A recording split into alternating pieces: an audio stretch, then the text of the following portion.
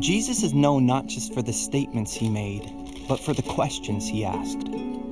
Questions that challenge the religious and those who feel far from God. Questions that reveal his purpose and his plan. Questions that cut to the heart of our beliefs, our motives, and our identity. I wonder, how will you answer the questions Jesus asked? Well, good morning to everybody in the room and those of you that are watching at home online. I'm glad that you've chosen to join us. I want to say thank you for the incredible feedback that we've actually gotten when we released our podcast on the very tough topic of abortion. We gave a call to action to our church, and so many of you have responded, and I deeply, deeply appreciate that. We dropped a new episode just this week, and if you listen to it, you're going to enjoy the unfiltered responses from my wife, my son Braden, and myself to your asking for a friend questions. You didn't hold back on the questions. We didn't hold back on the answers. Pastor Brian moderated it. We had a lot of fun. And so I'd encourage you, if you'd like to listen, we'd like to welcome you into that space as well. So about a year after I stepped into leadership here at Christ the King, I took a mission trip to Ukraine. I was able to preach and teach to our Ukrainian brothers and sisters, and I was so excited to not only be able to do that, but to also visit some of the orphanages that we were supporting at the time. So a team of 3 of us from Christ the King flew from Seattle to Kiev, and then we drove to the city of Dnipropetrovsk, and then we continued on to 2 villages, Zelnodolsk and Apostola. We were excited to not only do God's work, but to see God's work. The heartbreaking reality today is that both of those villages have been bombed, and the orphans that were there have to be evacuated. Many of the churches and college ministries that we worked with are no longer located in Ukraine, but they're still doing the ministry of God, even though they've had to be relocated in the face of war. But as our trip drew to a close, rumors of political unrest began to circulate. And way back when, 2004, what became known as the Orange Revolution was taking place in Kiev. Thousands upon thousands of people took to the city center to make sure that a Kremlin-backed president would not actually be allowed to take power. That's happening in Kiev. I'm a few hours away, and word began to leak as I'm sitting just a few hours away that Russian troops were going to be sent into Kiev to lock down the airport that I was supposed to leave out of. I was a little freaked out because Laurel and my kids are on the other side of the world, and I have no idea, no way of contacting her, and I have no idea what kind of news is being carried back home. And so I'm considering some level of panic. Our team decided to hire a driver to get us back to Kiev. We nicknamed him Rocket Man. Rocket Man took my prayer life to a whole new level. I was afraid the entire drive, not just because of his driving, but because of what could be awaiting us at the airport. So he pulls into the front of the Kiev International Airport. I grab my bag, I head inside, and the airport is completely empty. There's no troops, no airport personnel, no people, nothing. And it was spooky in an empty airport sort of a way. I see down this long hallway, and there's a lady in a blue uniform. And so I call out to her, and I run up to the gate. She's from British Airways, and this is what she says to me. She says, "Our last flight out is leaving right now, and we have no idea when we're coming back. So if you want to get out, let's go." So I went very quickly and found out I was the only passenger on a 747 other than the crew. The service was amazing. It was incredible. Psychologists say there are 3 human responses to fear: fight, flight, or freeze. Well, I took flight to a whole new level, and we flew right out of there. I don't remember much about the flight because once I realized I was safe, this whole wave of emotion just kind of poured out of me, and I was out like a light. Now, looking back now, I realized that on the way to the airport, fear actually had a voice. Some of you have experienced that voice before. The voice that was talking in my head said, "You're never going home. God isn't taking care of you. You're on your own." That's what I heard. And I know right now in this room and at home, fear may be talking to you too. You may be hearing, "You're never going to make it," or "You will never recover from this."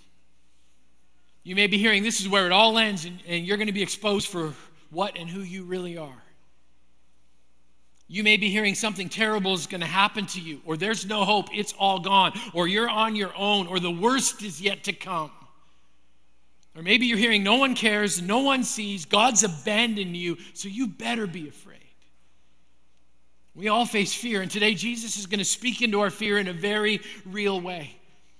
I want to talk to the veterans for just a second. Many of you have heard this Bible story so many times, and you're going to be tempted to minimize the power of it because it's just too familiar.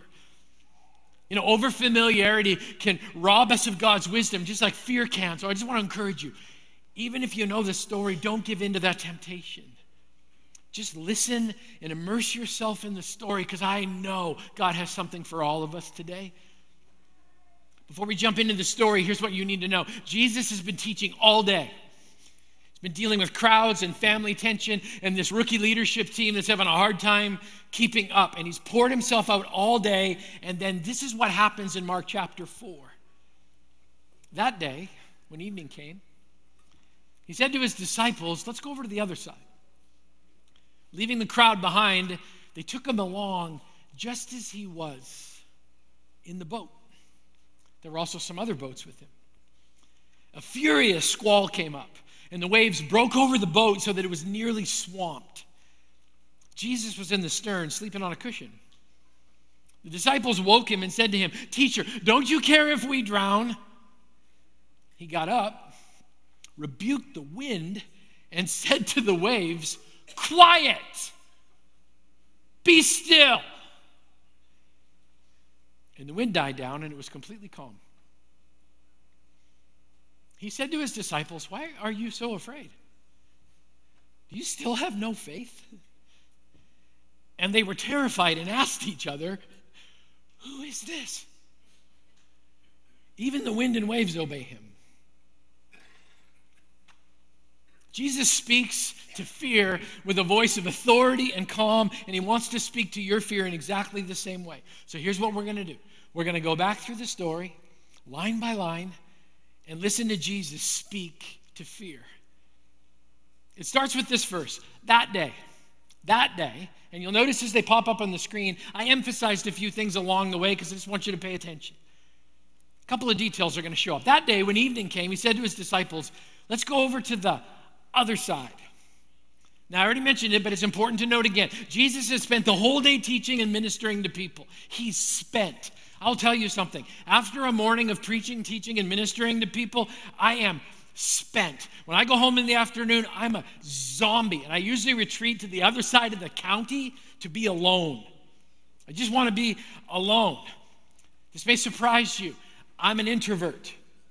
I get paid to be an extrovert, but I'm an introvert, which means I recharge away from people. Jesus was an introvert, and all the introverts are really excited about hearing that because he loved people, but he had to draw away to recharge. He's poured himself out. He's exhausted, not only because of what he just expended, but because of what he knows is coming on the other side of the lake. Here's another note. Jesus knew the group was heading into hostile territory. Okay, so Jesus is God. He knows everything, and he knows waiting for him on the other side of the lake is a demonic confrontation and a hostile crowd in the making. You should read the story. It's in the very next chapter. So he has this exhausting day behind him, and when evening came, he said to those who knew him best, let's go to the other side. Verse 36, leaving the crowd behind, they took him along, I love this little phrase, just as he was in the boat. I've been intrigued by that phrase all week long. Just as he was. Scholars actually have no idea what it means. I check commentary after commentary. There's no consensus. No one really knows because the language, the original language, is not definitive. It just says they took him along just as he was. And I don't know how you picture it, but I picture it this way. Raw, exhausted, no prep, no rain jacket, no umbrella, just bone-tired and weary. And you know why I love that? Do you know why I love a Jesus who went just as he was? Because I believe it shows us a beautiful truth. Jesus went just as he was so that he could receive you just as you are. Let's be honest right now. You worn out? Weary? disillusioned, angry, frustrated, scared, empty, broken, battered, joyful, exuberant, trusting? How are you really? Hurting, alone, concerned, worried, put off, disgusted, disheartened, ready to dance with joy? God will take you just as you are. Just be honest about how you are. And know this, Jesus will take you just as you are, but he will not leave you that way. I came to Jesus ashamed, apathetic, and arrogant, and he took me just as I was, and I have a promise that he who began a good work in me is going to be faithful to complete it until the day of Christ Jesus. Wherever you are, however you are, come to Jesus. He'll take you just that way. The Bible continues and says there were also other boats with him. Verse 37, a furious squall came up, and the waves broke over the boat so that it was nearly swamped. The Sea of Galilee is one of the only places on the face of the planet where 4 weather systems can converge simultaneously. The storms on the Sea of Galilee are actually legendary. On that little body of water, and it's not a very big lake, waves of over 20 feet have been measured. You can imagine being in a boat about 20-some feet long, 6 to 7 feet wide. It's covered in the front, opened in the back, one mast up the center of it, and you are in 20-foot waves. I talked to an Alaska fisherman after the first service. He said, I've been in 20-foot rollers in a 52-foot steel boat and have been scared to death. He goes, I can't even imagine what these guys were feeling. It's a dangerous lake in a storm. It was a furious and physical storm that threatened to kill people, and it teaches some very deep spiritual truth. Truth number 1, the storm was unforeseen and unexpected for everyone except Jesus. He knew it was coming. It did not catch him off guard. When the wind kicked up, it was not a surprise. Jesus didn't sit up in the boat and go, I did not see this storm coming. Knew exactly what was happening. Why does that matter to you? Why does it matter to me? It matters because Jesus knows every single storm you will ever face in your lifetime. Not a single one of them has caught him off guard. Secondly, the storm was furious, life-threatening. That word furious means angry. It was an angry storm. This was no little ripple. This was no Pacific Northwest drizzle. This was a perfect storm. And you need to notice something. Jesus was not fazed or intimidated. He was sleeping. Why does that matter to you? It matters because Jesus not only knows every storm you will ever face, he's not threatened by any storm you will ever face. You may be afraid, but the king that you serve is not. In fact, look at how unconcerned Jesus is. Verse 38, Jesus was in the stern, sleeping on a cushion. Not sleeping on the job, sleeping on a cushion. I did a lot of research on the correlation between sleep and safety, and here's what I can tell you. Jesus was sleeping for 2 very legitimate reasons. Number 1, pure exhaustion. He was exhausted. And secondly, he was sleeping because he had a knowledge that God his Father had put everything under his control. It's an important truth. We get to see both exhaustion and trust in exactly the same moment. If you're exhausted and still trusting, you're okay. So I got a question for you. It's about as practical as it gets. Christ the King, whether you're in the room or at home, and if you are at home, I hope you're not sleeping on the sofa, all right? Stay with me. But I got a question. How are you sleeping? I mean, do you rest in the knowledge that Jesus is not threatened by any storm? Are you spent having poured yourself out on the mission of Jesus and then resting because you know God has everything under control? Do you actually sleep really well because of who God is, or do you toss and turn every single night trying to figure out how you are going to fix all of your issues or how you are going to fix all the problems in the world? As a pastor, I actually hear this a lot. People will come up and say, Grant, I'm so concerned about our country and our future. It's keeping me awake at night. I always say, why? You shouldn't be surprised. Jesus told us that lawlessness was going to increase. Jesus told us human beings were going to become lovers of themselves and become fixated on all of their own needs. Jesus said this is exactly how it was going to play out. So why is this surprising to you? I'm going to take it another step further, though. Jesus also told us not only would all of this stuff happen, but in the end, he was going to come back. And then when he did come back, he would take his children with him, and that victory was absolutely certain. So what's the lesson? Work hard, rest easy. Work hard and rest easy. Jesus has been working hard. Now he's resting and trusting. That's just good Bible right there. And the story continues.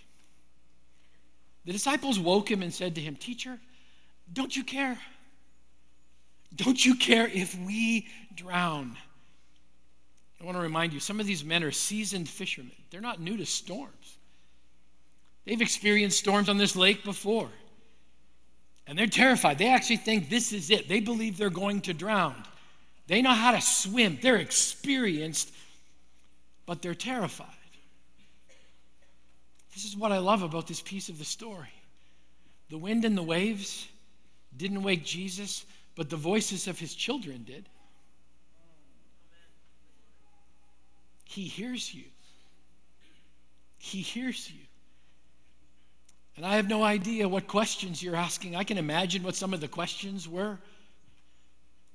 When Jesus finally opened his eyes, "Jesus, why aren't you helping? Like, we're getting swamped here. Why aren't you bailing water?" What do your questions sound like? "Jesus, my business is going under. Why don't you help?"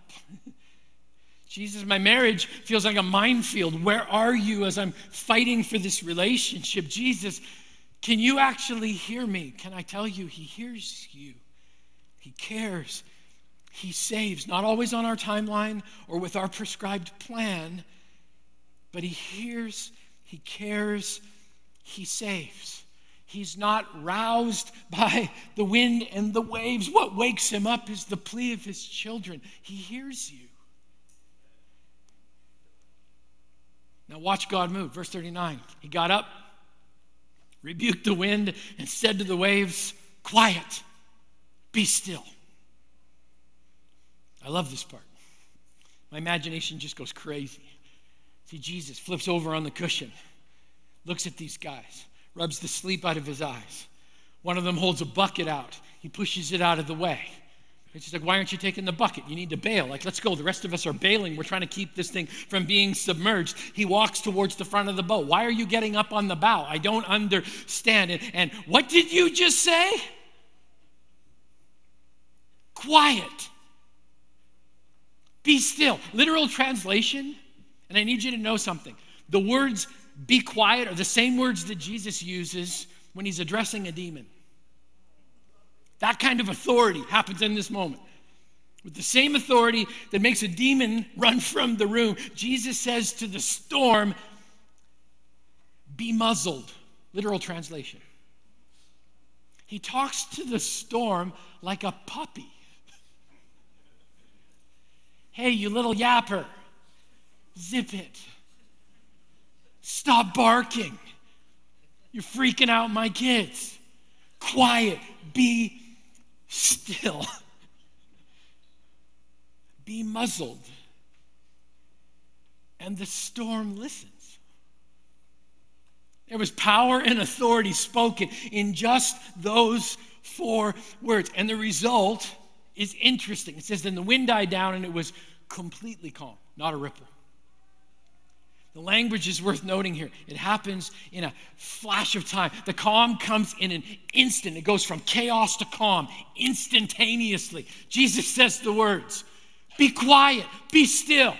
Now it's whoosh.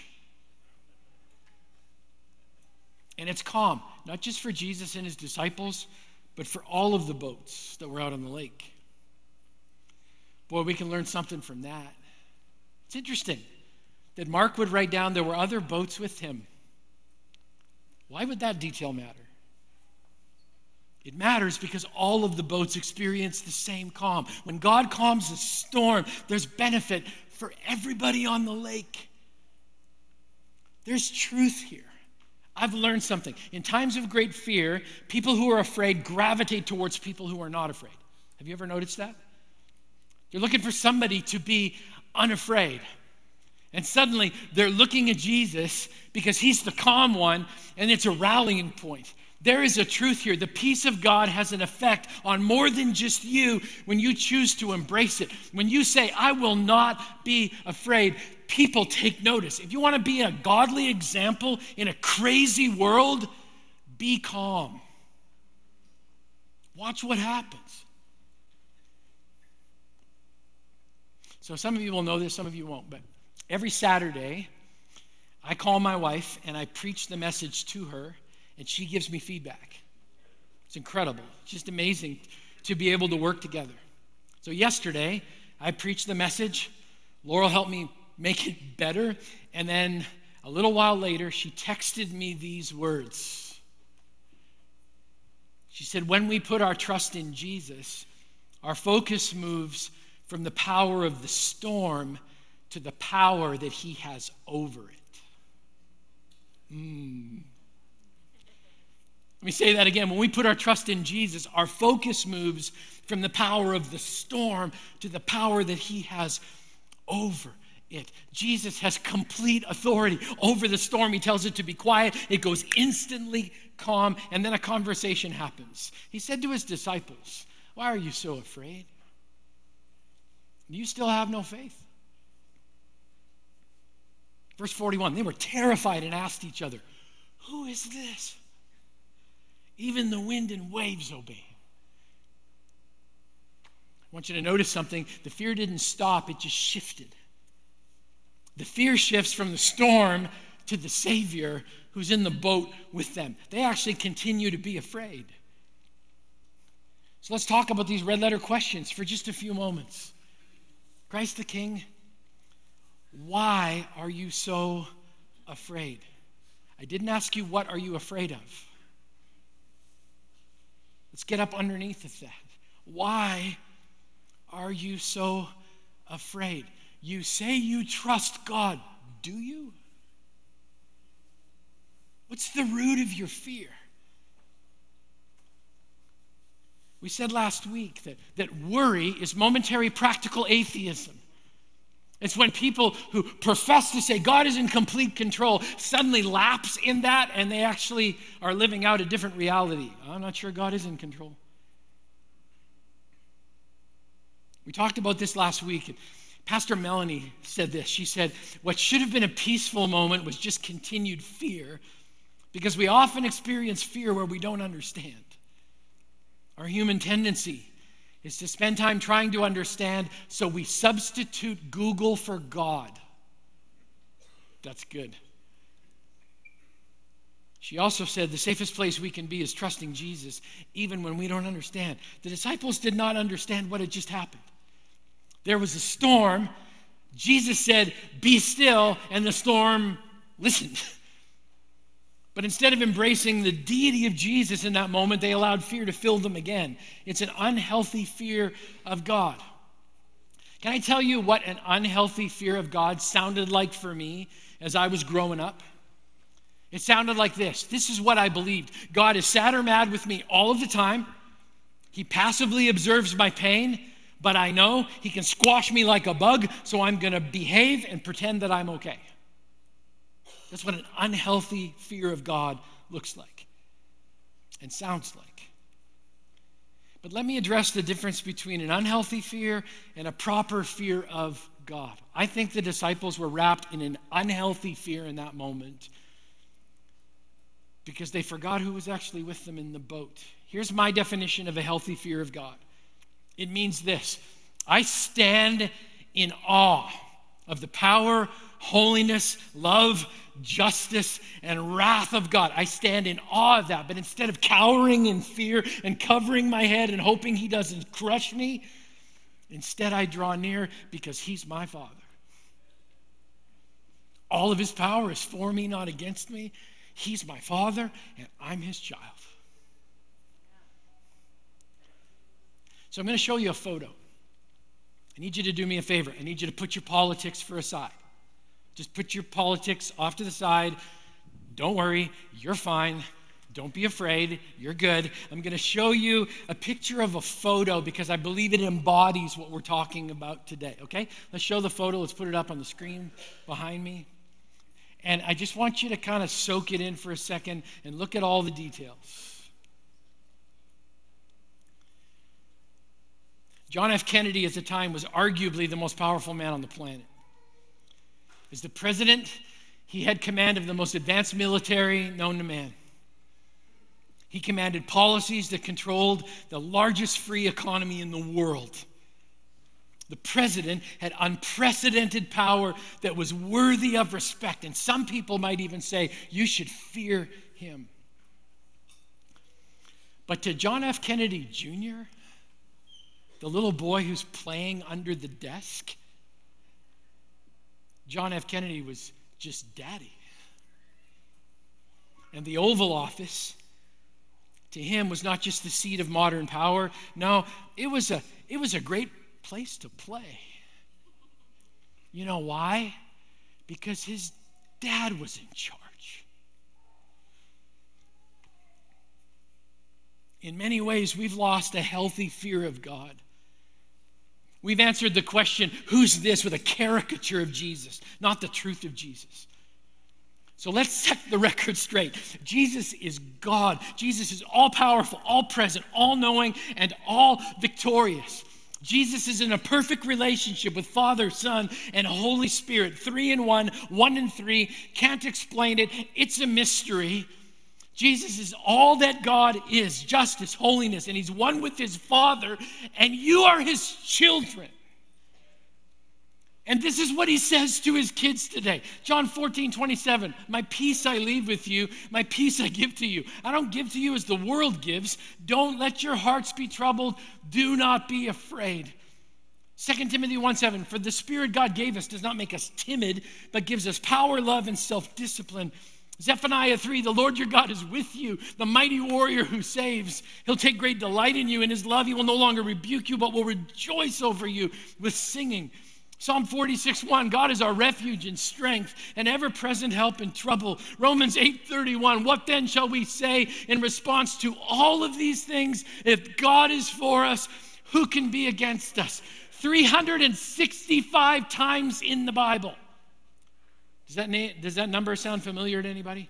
365 times in the Bible, God says, do not be afraid. One for every single day of the year. That's not a coincidence, that's God's sovereignty. You're covered.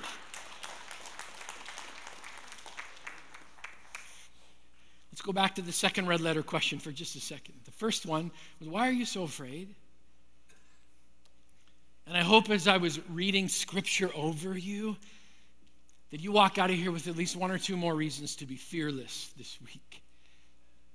There's a second question. Do you still have no faith? Like, why are you so afraid? Do you still have no faith? And it's amazing. This is how my brain works. Sometimes I get all the way to the end of the story and I forget what's happened at the beginning. What did Jesus say at the very beginning of the narrative? He says, let's go to the other side of the lake. He doesn't say, let's go to the center of the lake and drown. No, he says, let's go to the other side of the lake. He's making a promise. You stick with me, you get to the other side. But you got to stick with me. For you, for me, I have some questions. Did Jesus say, I may leave you and I might forsake you? Did he say some of my power is available to you? Did he say try harder and let's just see how this works out? No. I read my Bible this week. It's in there. Jesus said, I will never leave you and I will never forsake you. He said, all of my power is available to you. He promised, I began a good work in you and I'm going to bring it to completion. If you stick with me, I'll get you to the other side. I'm not saying there aren't going to be storms. That shouldn't surprise any of us. The Bible says in this world you will have trouble, but it's okay, I've overcome the world. Jesus says, I'm going to get you to the other side. You will experience storms, but you're going to weather them because Jesus is with you. And he promised all of his children, you're going to make it safely home. Stay in the boat with Jesus. Don't be afraid. Have faith. Why? Why does God want us to be free from fear? Here's what I believe. This is my conviction. I believe God wants us to be free from fear because when fear goes out of our life, all of that energy, all of that attention can be focused back on Jesus. When you clear fear out of the memory banks and your sleeping patterns, you experience joy, exhilaration, worship, passion, life, and life to the full. It's like, why are you wasting your time wrapping yourself in fear when you could be putting yourself fully and completely in the boat with a God who can talk to wind and can talk to waves, and they actually listen? I don't care if it's a cultural wind or a national wind or a personal wind. When God says, shh, it happens. Laying down fear frees up space to live life to the full. One more little verse. You should check it out.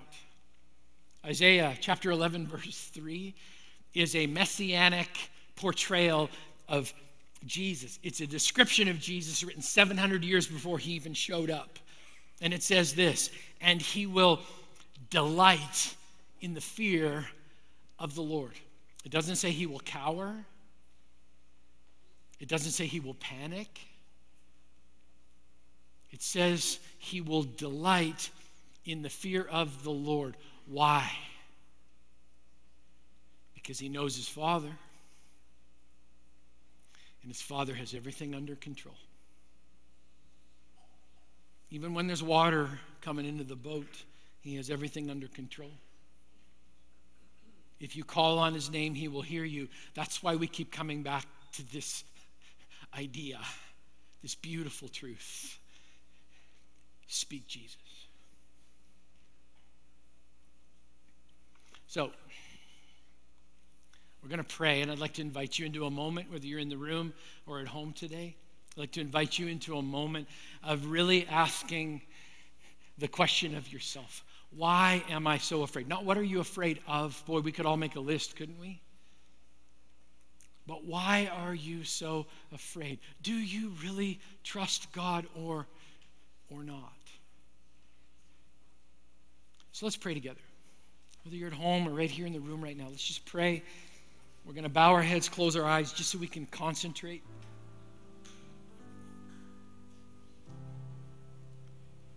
And I'm going to give you 60 seconds just to have a conversation with Jesus yourself. Not to give a list of what you're afraid of, but to talk about why you're afraid. And my prayer is that you'll come back to a place of complete trust, and that you'll grab a hold of the promise today that God's going to get you to the other side. 60 seconds, just you and Jesus, talking about the why.